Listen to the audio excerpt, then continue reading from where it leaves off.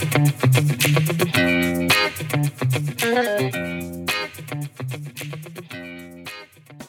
it's Catherine. Welcome back to Project Healing. Today's topic is a hot topic in the media right now, and especially in social media. If you get on Facebook, Instagram, Twitter, wherever you are, you're going to quickly find yourself looking at something about Corona's impact on the environment. And as part of our Corona Chronicles, I wanted to talk about what the environmental impact really is and what it actually means. Because you do see a lot of people who are really eagerly making claims that COVID has slowed everything down and has allowed us to let the earth heal again. And it's a really beautiful sentiment. But the truth is that the amount of time that we have seen go into repairing the earth from COVID, from what we have seen, the positive effects that we've seen so far, they're not long enough to be really measurable. So we can't really tell what the lasting impact is going to be at this point. While I was doing research for this particular episode, I stumbled on an article that had an interview with Inger Andersen, who is the executive director of the United Nations Environmental Program. And he was quoted in saying that the visible positive impacts are but temporary because they come at the back of tragic economic slowdown and human distress. And I want you to really think about what that means. Does that mean that the good things that we've taken from this are for nothing? Absolutely not. Has the earth begun to repair and heal herself? Absolutely, she has. Have we seen an increase in wildlife? Have we seen dolphins swimming in the canal in Venice? Yes, we absolutely have. But what happens when the world turns back on? That's the real question. What happens when we go back to turning our factories on, when people are back to work, when non-essential employees are driving their cars all over the world again? What happens to pollution then? What happens to greenhouse gases? What can we do about all of this? And this is probably going to be a shorter episode, but I really feel like this word needs to get out about this. So right now, our economy and our way of life has essentially halted. And as it picks back up, we're going to have to ask ourselves how we use what we've learned over this time to really step in and make some changes about how we handle climate change. As everything picks back up, we have to ask ourselves how we use what we've learned over this brief period, over these last few months, about what our climate impact really is on a day-to-day level. This is kind of like a brief retrieval for planet Earth, but it's also a call to action for us over what our normal day-to-day environmental impact is. How do we change that? That's the call to action. How do we make it less? How do we make our carbon footprint less significant? Does it even really matter? So some people say, absolutely, yes, it does. And other people think, well, I'm just one person. What difference can it really make? Well, like I said, this shift has not been long enough to be measurable. And we're also going to be seeing an increase in medical waste. So not only are you looking at increases in toxic medical waste, we're also looking at a huge increase in use of things like styrofoam containers, plastic silverware from to-go orders. What do we do to stop this? How do we change things? Are we just trading things off? So maybe we're seeing less emissions, less greenhouse gases, less things like that, but we're still seeing an increase in pollution. We're still seeing an increase in non-reusable products because we're trying to stay safe and healthy and not use things over and over for risk of spreading infection, which is understandable. But environmentally, what is that impact? That hasn't been measured yet, and that we will only know at the conclusion of all of this. To see a lasting impact, we need to explore greener jobs and greener growth in a way that we haven't yet. And before the health of the people and the health of the planet are at risk again, we need to make sure that we're understanding that they are one and the same, that both people and planet Earth can thrive in equal measure. So, couple of things that you can do, couple of things that I want to share that I've done over the past couple of months to decrease my carbon footprint. My husband and I have switched to a toothpaste brand called Bite, and I'm going to link this in the show notes, but they're little tablets that you crush up in your mouth, and then it turns into the paste when you add water, which keeps you from using plastic tubes that end up in landfills and in the ocean. So more environmental packaging there. And I just recently made the switch to a shampoo and conditioner company called Hybar. I was really nervous to try this. It's a shampoo and a conditioner bar. So you lather it into your scalp and then you wash your hair like normal, but it takes a little while longer because you're applying it like you would a bar of soap to the rest of your body, but you have to get it all through your hair. My hair has never felt so clean, and it's never been so not oily for the amount of days that it has felt healthy. It's incredible. So really excited about those changes. And the packaging, again, it's in cardboard, and it has like a wax paper around the shampoo and the conditioner, and the cardboard is not covered in wax. It's just natural cardboard still, so you can recycle it, and it will break down because it doesn't have that wax protective coating on it. So other things that we can do, you're looking at things like DIY cleaning products. A lot of people don't realize that things like Clorox bleach and Fabuloso, like all of those different cleaning products are so full of toxins. And it's not just the idea that you are applying them to your plates and your surfaces and everything like that, and your family's consuming them in that way. But the surface runoff, like what you're cleaning your bathtub with, is making its way back down to the ocean. What you're spraying your garden with is getting back into the earth. What you're washing your car with is getting back into the drain. Things like that have to be looked at as well. I mean, it's these little things that make a huge impact when you look at millions and billions of people using these toxic products day in and day out.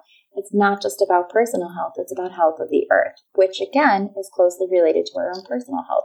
So you can easily switch out DIY cleaning to DIY cleaning products like my family uses Thieves Cleaner from Young Living. It's a plant-based cleaner that has plenty of studies that you can see that it is equally, if not more effective than things like bleach and other common household cleaners. It's also not damaging. Your child could drink a bottle of this and just flush their system with water versus calling poison control, which is super important. For really anybody, you shouldn't be using anything that's toxic to your system like that. But also in a house with kids or animals, it's nice to know that the products you have are safe. Beyond that, if you don't want to buy something from a company like an MLM or anything like that, you can use vinegar. Use hydrogen peroxide, kills mold better than anything. Baking soda to make a paste out of it. That's what we use vinegar and baking soda to clean our ovens with, and it gets in there, a little bit of elbow grease, and it's clean. You're not putting some toxic crap into your stove and then turning it on into your stove, into your oven. You can tell I'm not the cook in the house. You're not filling your oven, though, with toxins and then also cooking your food in it, because that just doesn't make sense to me. What else? You have toxins in your everyday floor cleaners that your animals are absorbing through the pads on their feet. It's getting stuck in their fur. It's making them sick, your children sick, you sick, and it's making the earth sick. So first, turn it over to your DIY cleaners. Make some more natural things. They are cleaning better than you could possibly imagine. The next thing on this list is something that you should really think about taking advantage of, because this is not only good for the environment, it's soothing to the soul to not get as much of this junk mail. And I'm not talking about your inbox. I'm talking about the real life mailbox that sits outside your house. Most of us have our bills delivered via email now, but a lot of people still get junk mail, right? Like car offers, credit card offers, flyers from dental offices and furniture stores and catalogs. Like, who even reads catalogs anymore, right? No one orders things out of a catalog these days, but we still get it in the mail, especially around Christmas time. So there are actually over 100 billion pieces of junk mail mailed within the United States alone annually. That's crazy. Do you know that is over 100 million trees cut down to produce them? And we're talking about from the forests in Brazil and Indonesia, these lands that need our attention and our love, and we're cutting our trees down to tell you about Ashley Furniture's next greatest sale, or to send you a pre-approval for a car lot. Like, stop it. It's ridiculous. So how do you get out of this because you don't want to get that mail and throw it away every day either. And I know we recycle it, but I'm sure not everybody does. You can go to optoutprescreen.com and to catalogchoice.org. And I'll list these in the show notes as well. And you can put your name on the no longer receiving list on both of those sites. And you're doing the environment and yourself a favor by not getting all of these offers, these pre-approval notices, all of the crap that you really don't want getting in your mailbox anyway. Easy peasy, right? Moving forward, stop with the plastic bags at the grocery store. If I hear one more person say, oh, you can't even get a plastic bag in California. Okay, good. Good. I'm glad they banned plastic straws. We don't need to liberal snowflake this and Democrats that. Let's just face the fact that plastic's not that good for the environment. Does it have its place? Absolutely. But if there's an alternative to packaging your groceries with plastic and it's better for the environment, is it really any skin off of your nose to bring a couple reusable bags with you? I don't think so. And if not reusable, can we at least use the paper ones and recycle them? If you're hell-bent on using the plastic bags, I know there are grocery stores where you can drop bundles of them off for recycling as well. Or even bring them back with you if they're in good shape. I know people reuse them for some things at home, and that's awesome. Way to repurpose. But you don't need to get them every single time. Okay? So be more aware of that as much as you possibly can. Grab a couple reusable bags. Use boxes if you want to. Whatever it is to cut down on that plastic use. I've even seen people bringing the reusable plastic bags. Not plastic, but they're like I don't even know what they're made out of. Like the mesh bags for produce. Or you can even, if you're a bulk food shopper, if you live in an area where bulk food shopping is an option. I feel like it's not really here in Virginia Beach, and I miss the bulk department in grocery stores up north. But regardless, neither here nor there. Mason jars. Mason jars for your bulk food purchases. It's fine. Totally can use those. The next topic is something that personally drives me absolutely insane. Unplug your electronics. I cannot emphasize this enough. For the love of God, if you're not actively using it, if it's not actively charging, unplug it. Unplug it. Unplug it. Standby buttons are not the same. Something sitting on standby can still use up to 90% of its normal power in standby mode. 90%. You're only cutting 10% of power supply by putting it in standby mode. 10%. That is not a lot at all. If you were given a 10% chance to live, you'd be pretty devastated with those results. So if I'm telling you you're only cutting your electricity usage by 10%, the emissions by 10%, it's still using 90% of its normal power. It's not doing anything to put it in standby mode. Unplug it. Unplug the toaster. Unplug the phone charger that doesn't have a phone hanging off the end of it. Unplug your phone when it's fully charged, and then unplug the charger as well. Stop leaving things plugged in that don't need to be plugged in.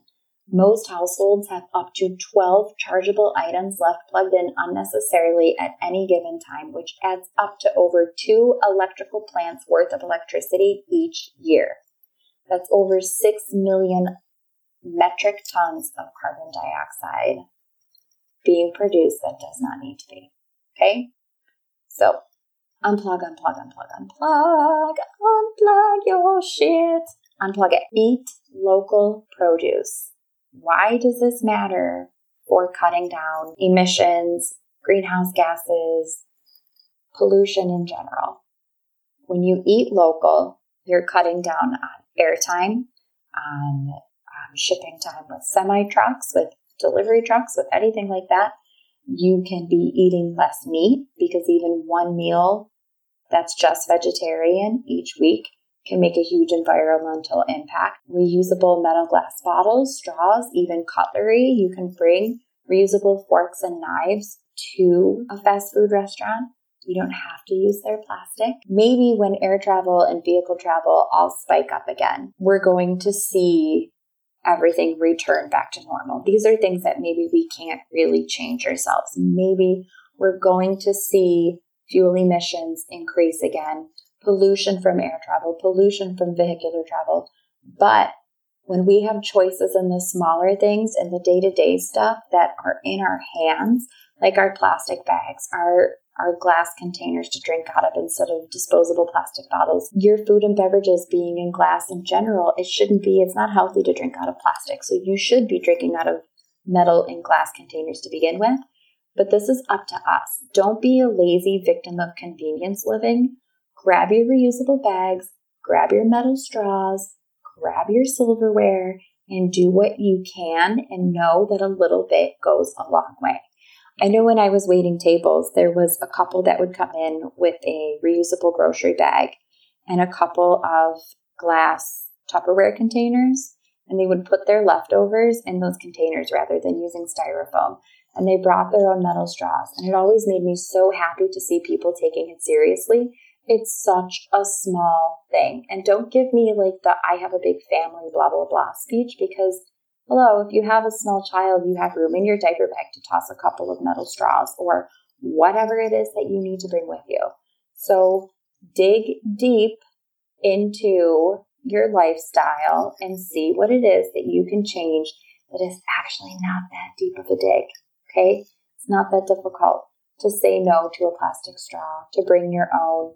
If it's the difference between the health and the sickness of our planet, why are we so selfish in our convenience? Why do we have to have things so readily available and so easily disposable when we could take 2 extra steps, 1 extra step, a half of an extra step, just to make it better for the earth, okay?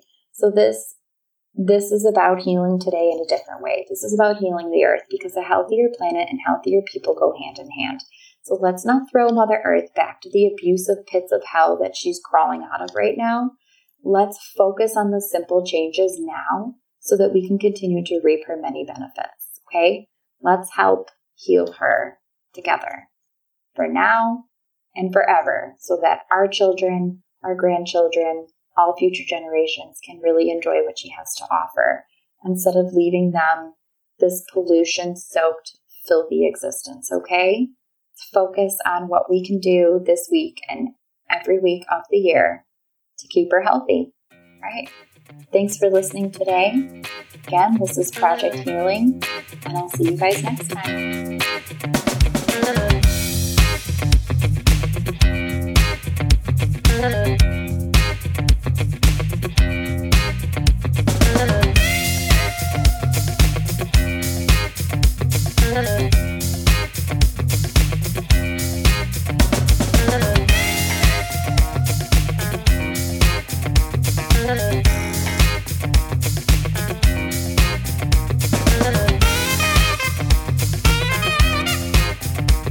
Hello.